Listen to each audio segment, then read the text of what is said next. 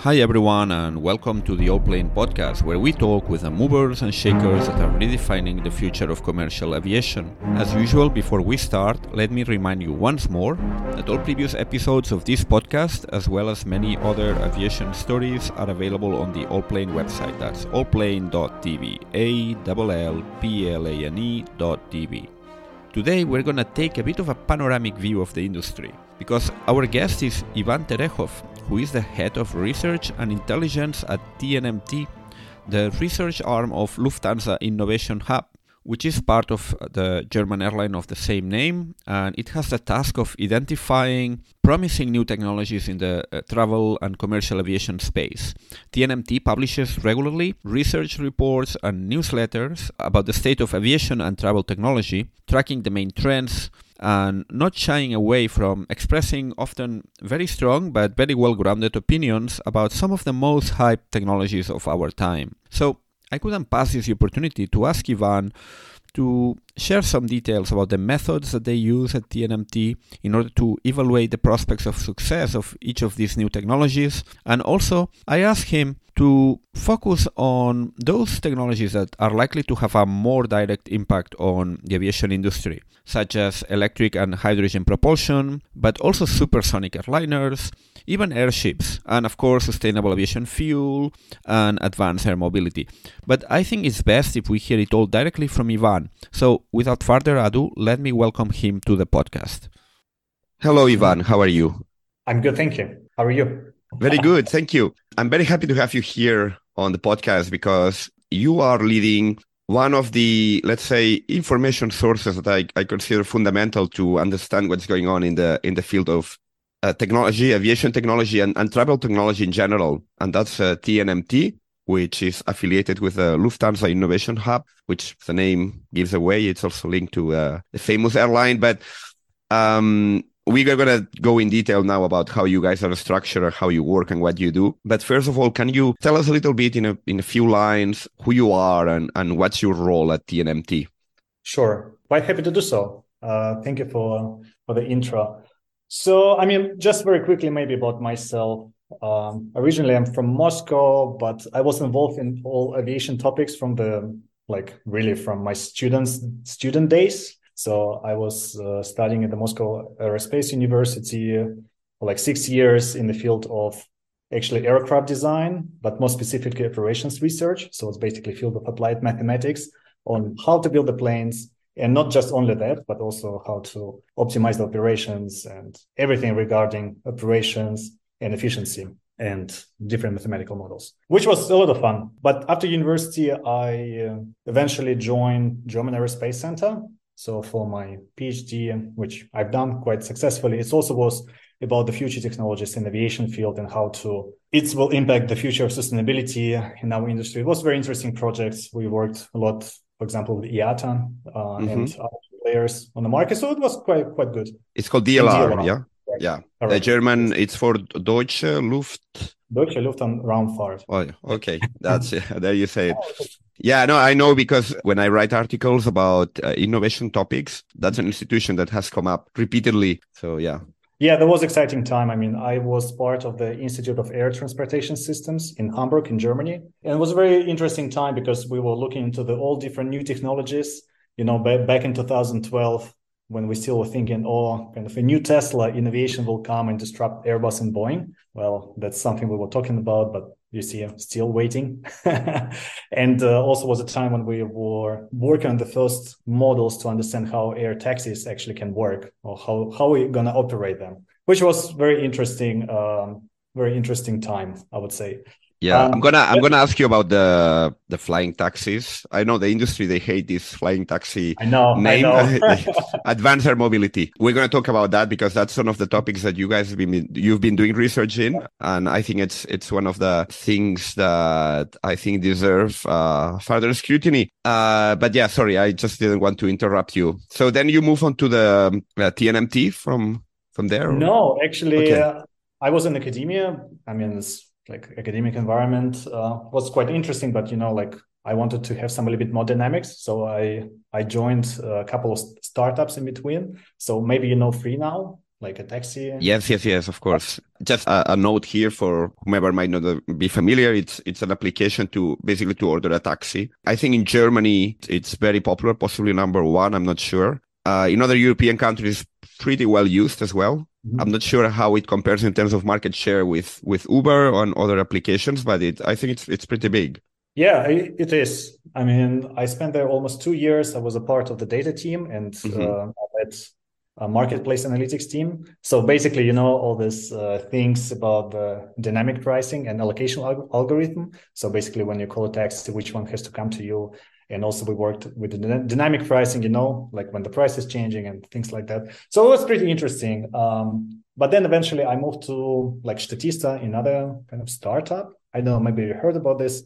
It's kind of Netflix for data. It comes up in the search results every time you look for some data point. That's right. I mean, they're quite good in this. Yeah. So and collecting data as well. So it was a very exciting time. But after maybe a year or two, so I come back to aviation, which I'm quite happy about. And I joined Innovation Hub and became director for research and intelligence, which is very interesting. It's kind of continuation of my work, which I used to do in DLR. You guys do a lot of in-depth research about topics that are very current in the aerospace innovation industry. You have a newsletter that you are sending out every couple of weeks, something like that? Bi-weekly, every 2 weeks. Yes. And actually, I had the chance to collaborate with one of the editions that you guys did together with Aerotime, which is one of the media platforms I collaborate with on a regular basis. And there was this joint newsletter edition that went out about a month ago. That was also very, very interesting. But I knew about your newsletter before that, and I've been long a subscriber because you've got really, really interesting data and analysis there about things that you hear about a lot. I'm going to talk about hype later on because advanced air mobility hype, that's one of the topics I would like to touch upon. You guys dissect some of the, let's say, hype topics that are out there, and you provide some context and some data and some hard analysis to see what's real, what's hype, and put things in their proper context. So how you guys work? I mean, are you organized? You have a fully dedicated research team? How you choose the topics? Tell me a bit more about how you guys work at TNMT. And also would be interesting to learn as well, what's your link with the broader Lufthansa Innovation Hub system? Because I know there are different teams doing different things as well. Sure. I mean, I think I will start with a little bit bigger picture about the Innovation Hub itself. So why do we exist? I mean, because we want to understand and be ready for the future. Yeah, because everything is changing within the travel and mobility industry, and it's important to capture and prepare ourselves for that. And why basically Lufthansa in general? You would ask, like, why Lufthansa? Why do we do this kind of research, and why actually Hub is part of the Lufthansa group? I mean, the main thing here is that everything is changing again. Yeah, there are so many things are happening within this customer journey and things which impact the customer journey. For example, like substitution, for example, we use video call, right? Maybe, I don't know, in the past we will travel, or I will go, I don't know, Barcelona, or you will join me somewhere here in Germany or whatever. Yeah. Well, we still do a fair bit of traveling, but yeah, of course. Yes, but there are things which are impacting our behavior. So it's also some new competition. I mean, for example, if eVTOLs or some electric aircraft, I mean, how they will impact the future behavior of travelers, how it will impact our future fleet, and all these questions. Of course, I mean, and we have to be ready for that. So that's one of the reasons why we're here, just to get this understanding and get ready for the future. And the future, I'm talking about 10, 20, 30 kind of long-term perspective. And to do so, we have Innovation Hub, and basically we have 3 teams within the Innovation Hub, so capabilities, we say capabilities. The first one is the research team. That's the team research and intelligence or strategic intelligence, because research is just a part of our day-to-day work. So we try to understand the trends. We try to sense signals of emerging trends and monitor the market, technologies, behavior, startups, like investments and all things around that. The second team is our new business team. So they, inspired by our input, build new ventures, mainly digital, because light assets, easier to implement, and the cycle is much faster. to fail. And the third one is our transformation team, which helps us to communicate innovations and set the innovation mindset in the group itself, in the Lufthansa group, and because they're an enormous group, so many people. And we're fairly a small team, I would say. Based in Berlin. You're all of you based in Berlin, yeah? You are in Berlin because Berlin is where, let's say, like the hub of all these German innovation scene. It's definitely a great environment for the startups. I mean, Berlin is famous for that. And the reason for Innovation Hub to be there, it's the same. I mean, first of all, it's a little bit of distance from the headquarters. I mean, it gives us space to think more and just try to come up with some unexpected maybe solutions or some new ideas. And of course, in interacting with ecosystem definitely helps us to do so, which is quite nice to organize different events or just easier to talk and communicate with people within the startup environment there. Mm-hmm. Yeah. What are the key topics that have really been catching your attention recently? One of them we're going to talk about now is advanced air mobility, but which other topics have been keeping you awake at night? I don't know if that's maybe a bit too dramatic, but what like the things that really get your mental broadband at the moment? Yes, of course. There are some topics which are quite interesting. Of course, I mean, I will not put in this list the advanced air mobility. It's, of course, we do this and looking at this developments, which is quite interesting. First point, of course, I mean, I think everyone is talking about like generative AI, right? So what does it mean? What does it mean for travel? And that's something we try to understand as well. So we try to observe what's happening in this market, what kind of startups, what kind of ideas. So, well, we don't see much travel-related cases yet. I mean, mainly it's travel planning and some chatbots, so introduced by some companies. But we're still observing. I think industry need to catch up on this.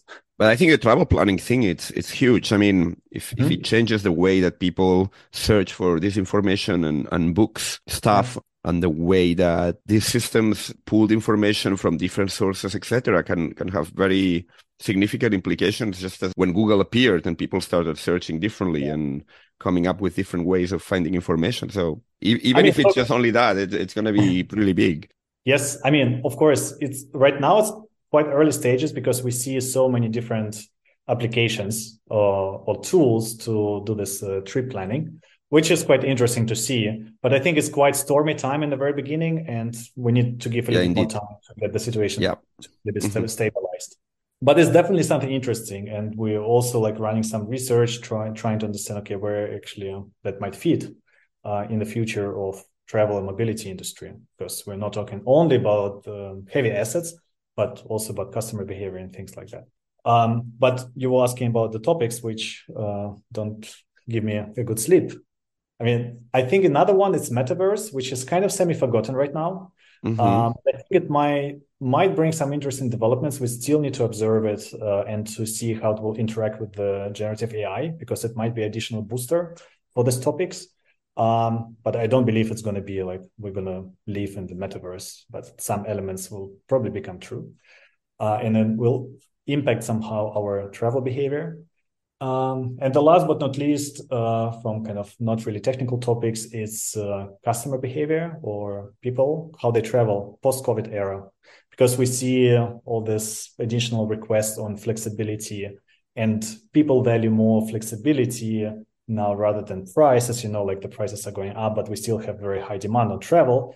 And it's all very interesting developments with which we're observing. For example, we were working a lot on the trend, we call it blur travel, when we see that people are going for the longer time to some destinations and they work from there, but at the same time, it's kind of holiday time for them, which is interesting to see. And we definitely see it's getting up. It's one of our research we've done last year. Yeah. So I think this like 4 main topics, something we are looking at currently.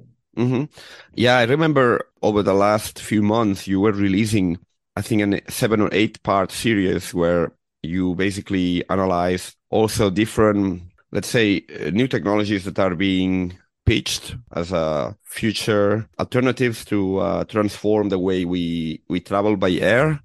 Different, very diverse things like supersonic flight, a new generation of aircraft, supersonic flight, for example, airships, which you were very critical about. So you were very, very very strict on analyzing each of them and finding the pros and cons, which I found really interesting. I'm going to post a link in the show notes so that people can check it out, because that's definitely something that it requires sitting down for some time and going through each of them. And it's quite amazing because it's an industry that was following very incremental steps for many decades. And now we've got this kind of boom of all these people trying very different things that are completely different technologies that take us on completely different paths. So I would like to ask you about each of them and to get your view, which ones you find more interesting and with better perspectives over the long term. Let's start by supersonic flight, because there have been a couple of startups trying to do, again, supersonic flight, which is not entirely new. There was a Concorde, there was a Soviet supersonic airliner, but that never really worked as expected. And now there are some companies that are trying to do it again, and let's say this time is different. So what's your take on that, supersonic? Yeah. Personally, first of all, I would say I love the idea of the technology to fly faster than speed of sound, but being pragmatic and looking after the data, well, I don't believe it's going to happen again. So, just first of all, it's a really wrong time for supersonic aircraft, because in the age of sustainability concerns, well, it's not the right thing to do. Society will not accept it in the way. Even if flying with SAF.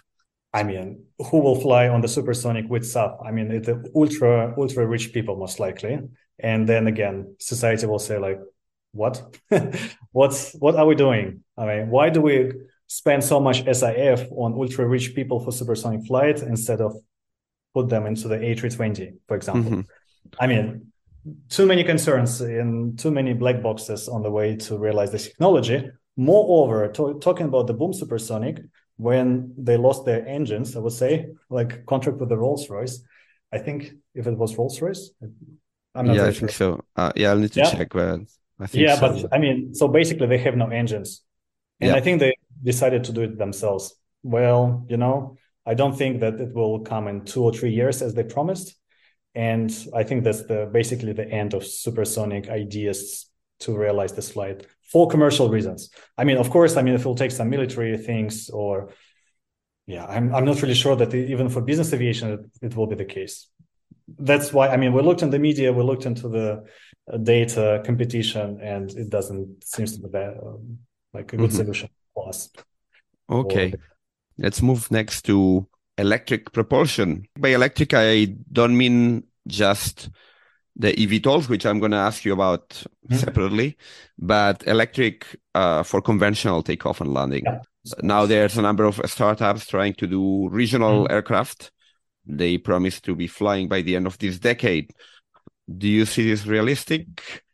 Well, I would say yes, something will fly by the end of the decade.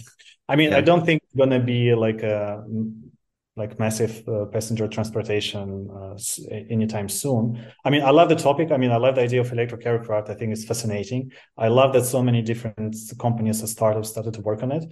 But again, I think already in your podcast, maybe Tom Vroyman, I think, mentioned this. Yeah. The main problem is payload, of the electric aircraft. Yeah. How many people you can transfer? Now the range is about 200-300 kilometers. What about breakthroughs in battery technology? Do you see this happening? Not in the next decade, not in maybe the next 2 decades, but if we look at 50 years time, maybe. I know it's difficult to tell so much in advance. So, well, I would say in this case, it's good approach is scenario technique. If we'll say the business as usual and just batteries developing how they're developing now, and in 20, 30 years, we're going to have good capacities. Well, I would say in this case, of course, it will take a lot of routes, long range or mid-range routes, hopefully. And that will definitely help our efforts on sustainability side of things. Because if you look right now, it's on the ranges under 500 kilometers currently right now. Our airplanes, our jets, A320 and so on, under 100 seats, I think they contribute about 4% of CO2 emissions or even less. if we do the step to 1,500 500 kilometers ranges, then we'll cover, I think, around 20% of CO2 emissions we have currently. So you see, I mean, this step is very important, and then it's definitely will be visible contribution into the CO2 efforts. So I hope it will work. I mean, I hope the batteries will evolve. I mean, the price will probably go up, so it will not be, it will be more expensive than now to travel, but hopefully to acceptable level.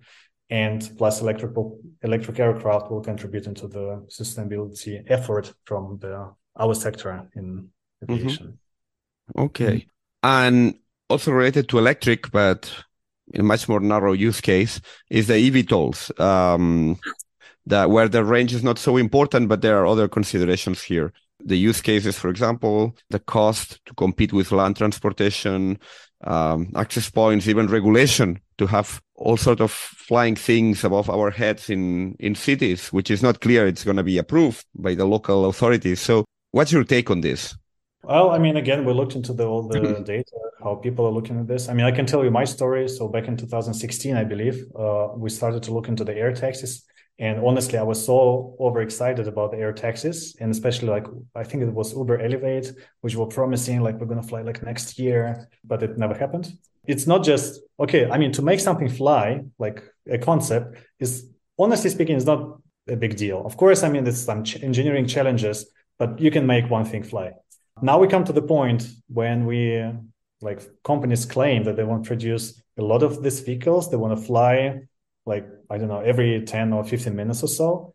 And then there's so many questions. Okay, how are we actually going to operate? Are these companies going to operate or someone else is going to be operating? What about the airports or vertiports? How they're going to be designed? What about security? What about the airspace? Especially like when people saying like, oh, we're going to do like, I don't know, like thousands of operations in a given period of time. And you're thinking like, wow, I mean, these things are going to fly. Like, I mean, visual noise, I mean, just noise. I mean, I mean, security, I mean, it's going to fell down on the people's heads. I mean, it's like, you remember the case, I think in New York, there was a company in the 80s, helicopter company. Yeah, I think. Which was operating, I forgot the name. I think it was the Pan Am was flying a shuttle service, I think. Yeah, and I think there was like one accident which kind of stopped all the operations in New York for this kind of service. And imagine what will happen with the eVTOLs. Like one accident or something will just put the big cross on all these things. But then, I mean, we're talking about the economy. Well, I mean, where are they going to find so many pilots? Because I don't believe that autonomous flight is going to come anytime soon, like not within the 5 years for sure. I'm working on an article precisely now about this, about the training of eVTOL pilots, because from what I've seen so far is not very well defined. There is no framework at the moment for this. That's right. I mean, and this kind of like black boxes again, you know, like, I mean, there's unknown situations. There's so many of them. And it's just simply not realistic to solve all these things and certification process, right? Which takes, I mean, it take many years, a lot of money. And we see that they are short on cash right now, all this, like the most promising startups like Volocopter, Lilium, whatever. And of course, I mean, they claim kind of, we're going to start soon, which is fair enough. I mean, probably they will be able to start soon. But it looks like it's going to be more on the luxury side, kind of additional service for helicopters, kind of first-class passengers, last-mile delivery to somewhere. You know, I mean, probably it will go into this direction first. And then later on, who knows? Yeah, we'll see what happens. But I don't believe in the massive operations in the near future for the eVTOL companies. Okay. I mean, it simply doesn't really work from economic point of view and engineering and operational hurdles we have. I'm not going to ask you about airships because you wrote a very damning report, very critical of the whole concept of. I mean, just 2 words: blast from the past. Yeah. I mean, although one little thing. I mean, when we were doing the research about the airships, so every time when you looked like the most cited articles or what they're talking about this catastrophic event of Heidelberg in the United States. Still, like 20% of articles about airships referring to this event. Well, I mean, it's hard to although I must say I was quite skeptical as well, but I had on the podcast the CEO of hybrid air vehicles, for example, that is designing this airship that's going to be primarily for cargo. And actually, well, I don't know, maybe for some niche cases, I don't know, but I haven't run the numbers. So, I mean, I'm talking here about the transportation, like passenger yeah, transportation. yeah. I don't know, maybe some luxury hotel somewhere, Mm-hmm, one case, but it's not for passenger transportation. How we mm-hmm, I think, yeah, fair enough. Maybe some specific like cargo operations. Yeah, why not? mm-hmm. But I mean, to take an airship to go, I don't know, from Hamburg to Barcelona, I Yeah. don't Yeah. feel. Yeah. Yeah, There are some very impressive pictures though, of these yeah. airships over cities. That's I mean, usually marketing materials are very yeah. impressive, right? Yeah. I mean, don't understand me wrong. I love to see the huge thing in the sky, Yeah. but Yeah. again, thinking about pragmatical point of view. Yeah. Yeah. So that takes us to the next point, which is hydrogen propulsion, Oh, yeah, hot which is topic. one of the favorites for, let's say, the medium and Mhm. long haul passenger transportation. Yeah, I mean, that's very interesting because when I kind of first faced hydrogen concept, I also was like kind of really like, wow, yeah, it's gonna take us somewhere. But honestly speaking, looking deeply, definitely need some more research on that. I mean, like fundamental research on this technology. So there is still a lot of unknowns. There are big question actually about sustainability of hydrogen. So when we talk about the blue and gray hydrogen, I mean, of course, the best solution is the green hydrogen, but of course, it's the most expensive one for now. I mean, and how it will develop in the future, we still need to have a lot of years ahead to take time to do the research and construct maybe some hydrogen cases. Yeah, and it's exciting, it's interesting, it's definitely something new, but definitely needs some additional research, especially if we talk as well about non-CO2 emissions. Well, I mean, contrails, how it will impact the environment, how it will, how it's going to be. So too many questions again, which are kind of hard to answer right now. I know that of course, it's a hot topic. I mean, we want to believe that hydrogen will save us, but I mean, to get to this level, we need to invest a lot into the research first. True. So that leaves us with sustainable aviation fuel, SAF. Yeah, I mean, it's one of the outcome of the study because it seems like SIF, that's going to be a solution for this transition period. Let's again consider a scenario business as usual that hydrogen will come aircraft maybe in 30, 40 years or so. And then electric aircraft also will come to this mid ranges. But yes, sustainable aviation fuel is something we're going to use. I mean, and it works. We don't need to modify infrastructure that drastically, like for hydrogen or even for electric aircraft. It will provide us hopefully a smooth transition to the new technologies in the future. And it's just obviously something we need to use right now if we want to go to the more sustainable future. And it's definitely something many companies are working on. And it's definitely like the volume and the prices will a little bit go down. But again, it will be the travel in the future. I think it's going to be more expensive than now, but and to acceptable level. Mm-hmm. Yeah, Yeah. well, it will require a big ramp up of production, which I guess it's technically doable if there is a commitment to move in that direction. So, Yeah. and then all the rest will follow, I guess. Yeah, of course. I mean, it's again the current fleet constellation. Yeah, so I think right now we have about 30,000 aircraft, the world fleet, right? I mean, Airbus and Boeing, they have orders for about like 15,000 aircraft right now. And take into account the retirement age of the aircraft of, let's say, like 25, 30 years. So you'll see that it takes long time to substitute the fleet, even what we have right now. So it will Yes. take, Yeah. I don't know, like next 40 years just to In, add something new into there. If we will indeed. consider that it's going to stay the same. I mean, it's Mhm. interesting, but we have to be ready for the future. We need to understand the sustainable aviation fuel. That's the thing we need to use now. I mean, even mixing with like providing some mixtures, it's already a good thing, which will help us to reduce our CO2 emissions. And Mhm. yeah. Yeah, indeed.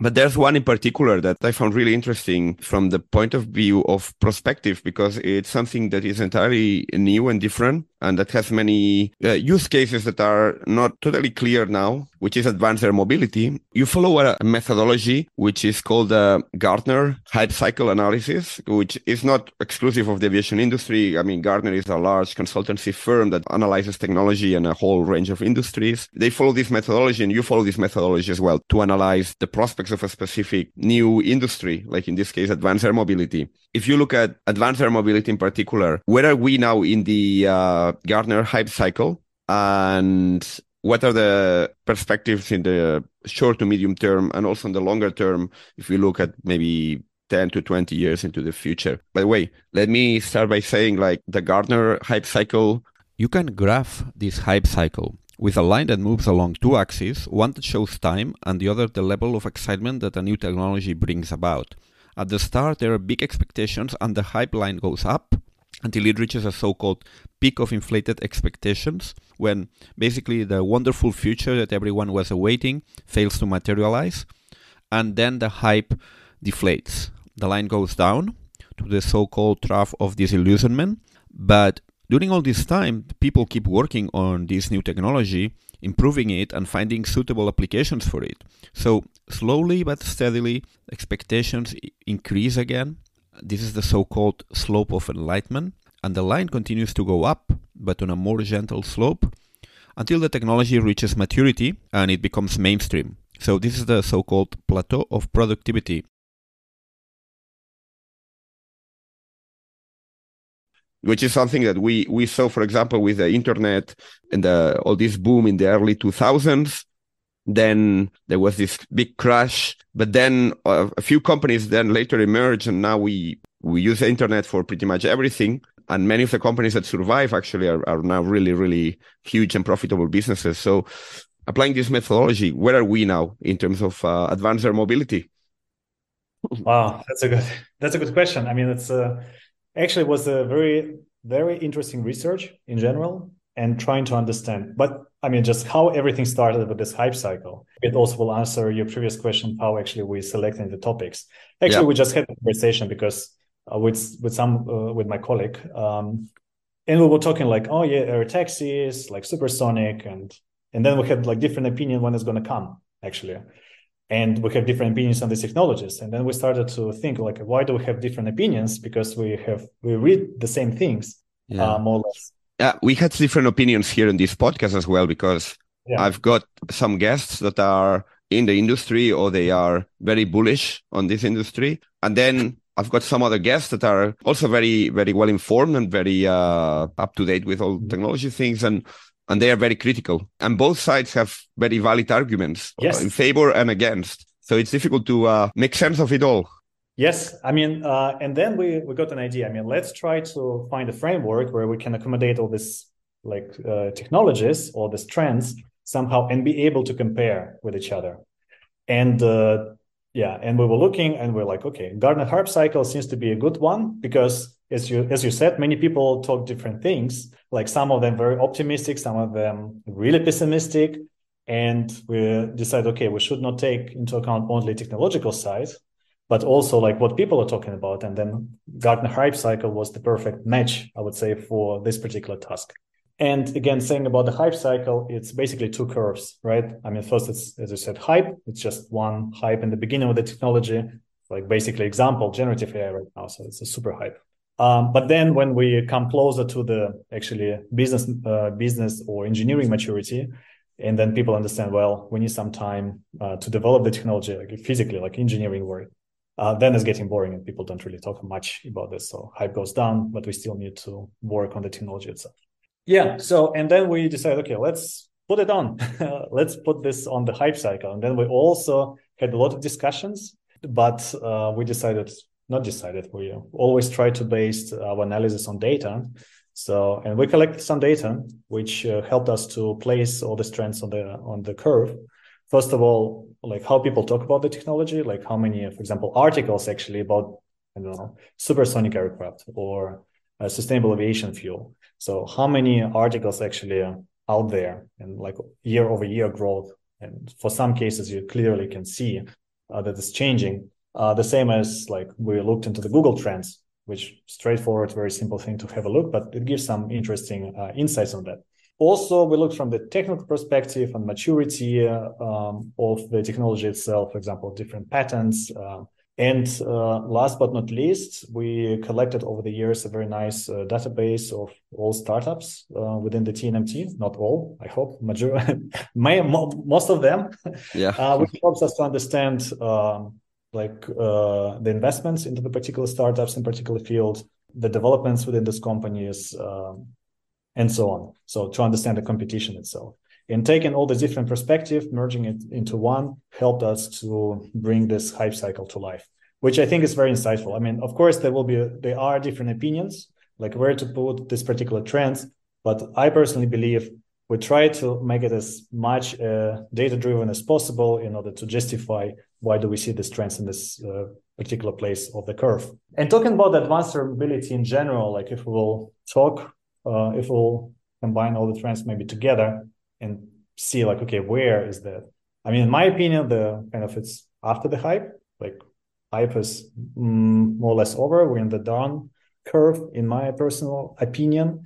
I have started seeing some articles talking about the financial performance of the operators that have gone public via SPAC, and also some more critical articles lately about the prospects of advanced air mobility. Yes, I mean, especially if you look into the investments, VC numbers, I mean, compare different years. So we see that it's like going down over the years. So 22 was definitely less investments than 21, which was a quite exceptional one. But we see this dynamics, which like not so much money going into this industry anymore. So money are not cheap anymore. So, at the same time, I'm not sure whether this is a hype that it's happening only inside the industry, but in the, let's say, the broader world, when I talk with people that are not so much following the aviation and aerospace news, there is not so much awareness of everything that's going on in this space. So I don't know up to which point the hype is behind, or there might be a hype when when these things start really becoming a real thing and everyone starts like, wow, what's this? What's this new thing? There's a possibility of having like let's say a quote unquote public hype where like it becomes mainstream and then goes through the same cycle. I don't know. Just an hypothesis here. Well, I mean, can be. I mean, I'm not really sure like that completely new things will come the next 10 years or so. And thinking about public hype, well, yeah, can be, but I still think it will follow more or less the same pattern we observe right now. I don't think there will be changes. I mean, we are talking about like next 10, maybe 20, 30 years max. I mean, I'm not really sure what will be in 2090 or something. Like 20 years.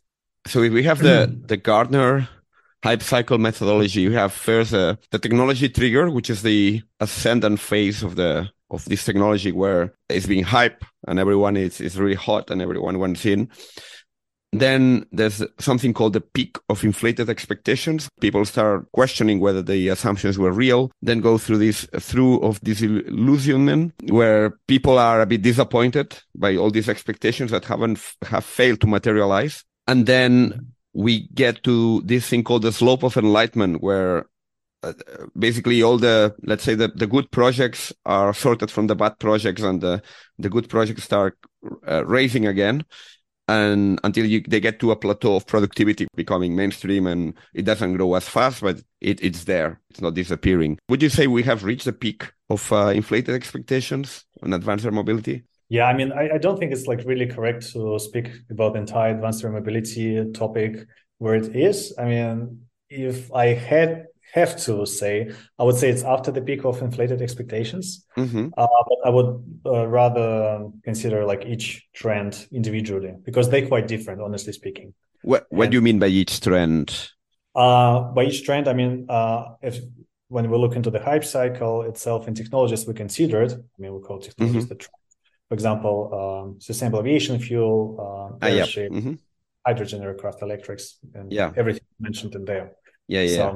Every one of these technologies has, of course, its own cycle and its own drivers. One of the common drivers is sustainability, of course. Like everyone is striving now to fly in a cleaner way. The other one possibly is the availability of investment. There seems to be kind of more open-mindedness on the investment side to consider disruptive projects, things like eVTOL flying taxis, again, airships, etc., supersonic flight, even hypersonics. I had here on the podcast an entrepreneur that is doing an hypersonic aircraft, which is an order of magnitude more disruptive than even than a supersonic flight. All these projects, all these different hype cycles are driven by some common underlying trends in our society, or let's say on the financial markets, that have made them all flourish more or less at the same time. Well, I mean, I think underlying thing which we can observe in every trend is sustainability. When you look at this each trend, actually everyone is talking about sustainability in a way. So it is definitely a common trend across all these different technologies. How they will impact sustainability, how is it going to be a positive effect, or how they try to mitigate negative effect. If, for example, we talk about supersonic aircraft. And also, I think there's a very real threat for the industry as a whole if, let's say, the public opinion and the regulators, pressured by the public opinion, are turned against the industry. And there's a real fear that it happens like with the tobacco industry, for example, that it's labeled as undesirable and all that. So I think that there's a lot of that as well here. Of course. I mean, I heard this well. It's like aviation is like new oil industry, tobacco and things like that, which actually, honestly speaking, personally, I disagree, because I see how much effort, how much like resources is put into the aviation sector in order to solve this problem with sustainability. Yes, as well, the sort of capabilities that aviation brings to society as a whole in terms of connecting people and connecting businesses, driving economic growth, etc., etc. But well, yeah, I think that's possibly a topic for a whole other episode of the podcast. But yeah. Yes, definitely. But yeah, I mean, coming back, sustainability definitely unites all this trends and topics. So, and if you look into the future, of course, we want to believe that, and I'm sure that in some point aviation is going to be sustainable and CO2 neutral. I mean, there are different other concerns we have to consider, like non-CO2 emissions, which we still need to investigate and understand better, because potential impact is even worse than CO2 emissions. So that's something to look at. But I'm pretty sure that a lot of people are already on it. Research institutions, I don't know, for example, DLR. I mean, it's like a huge institution in Germany, and all across the world, people are thinking about how to solve this problem. So I think the solution is on the way. Yes. What projects are you working on at the moment? Anything that you're planning to release soon in form of report or analysis? I mean, we work on some interesting stuff, as I mentioned before, metaverse. So we are thinking about metaverse, trying to come up with some kind of framework where we can map some use cases and understand where it can bring us within the travel mobility industry. We actually work on the big framework. You probably know about this because I think you talked to my colleague Tino before about the Grayton version. Yes. So finally, it will materialize from presentations into the written text. That it's more about, not so much about aviation specifically, but about travel in general and how different lifestyles and ways of organizing travel and work are emerging. Yeah, I mean, that's all about the kind of mega trends we identify and believe they're happening right now within the, again, travel and mobility industry. And we're working on describing all these trends, and hopefully soon, like I would say soon in like May or some point in May, we will start releasing this insights and the framework, which I think it's give us some interesting insights and kind of frame the current technologies that we see into the kind of concept, and gives us clarity on all these things, which I think is one of the jobs we do as well as a research team, to provide some clarity on what is happening and make it easier to understand and grasp, and also to identify future opportunities for all of us. I just want to wrap it up by asking something. All this research you do, you put a lot of great work out there, but do you have a business model as TNMT, or all this production of very interesting content is basically a way for Lufthansa Innovation Hub to establish its presence in the broader, let's say, aviation and travel and transportation world? Or what's the ultimate business model that you guys have? Yeah, there are a couple of points on that one. So the first thing is we don't work on the request, so we define the agenda. So we define what kind of research questions we want to consider and what to actually ultimately publish on TNMT. So we publish, I would say, like 95% of our research on TNMT as well. So we don't really cover that much information from our activities.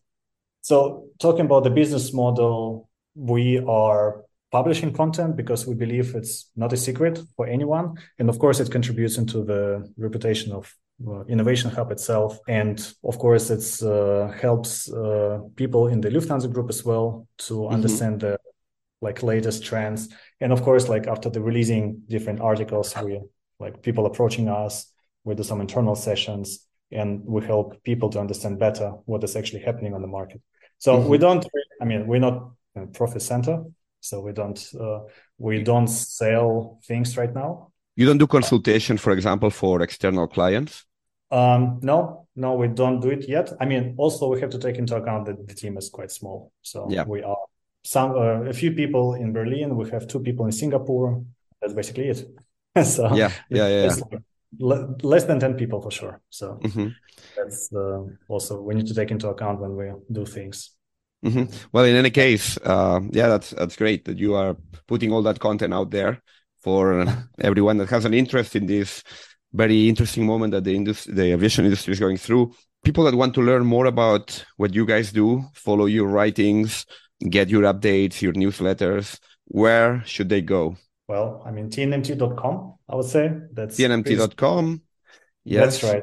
We have a newsletter, bi-weekly newsletter. Please feel free to subscribe to our newsletter, where we provide all the latest updates, what's happening in the travel and mobility industry, plus some insights from our side, what to expect in the future. Well, thank you so much, Ivan, for this very interesting conversation today. I'm looking forward to reading all this new work that you're going to be releasing in the coming weeks and months. Sure. It was a pleasure. Thank you very much. Thank you very much, Mikhail. Thank you. Before you go, and if you like this podcast, a quick reminder that it would be absolutely great if you could please give it a rating on Apple, Spotify, or whichever platform you're using, or recommend it to a friend or whomever might be interested. Thank you very much, and see you soon.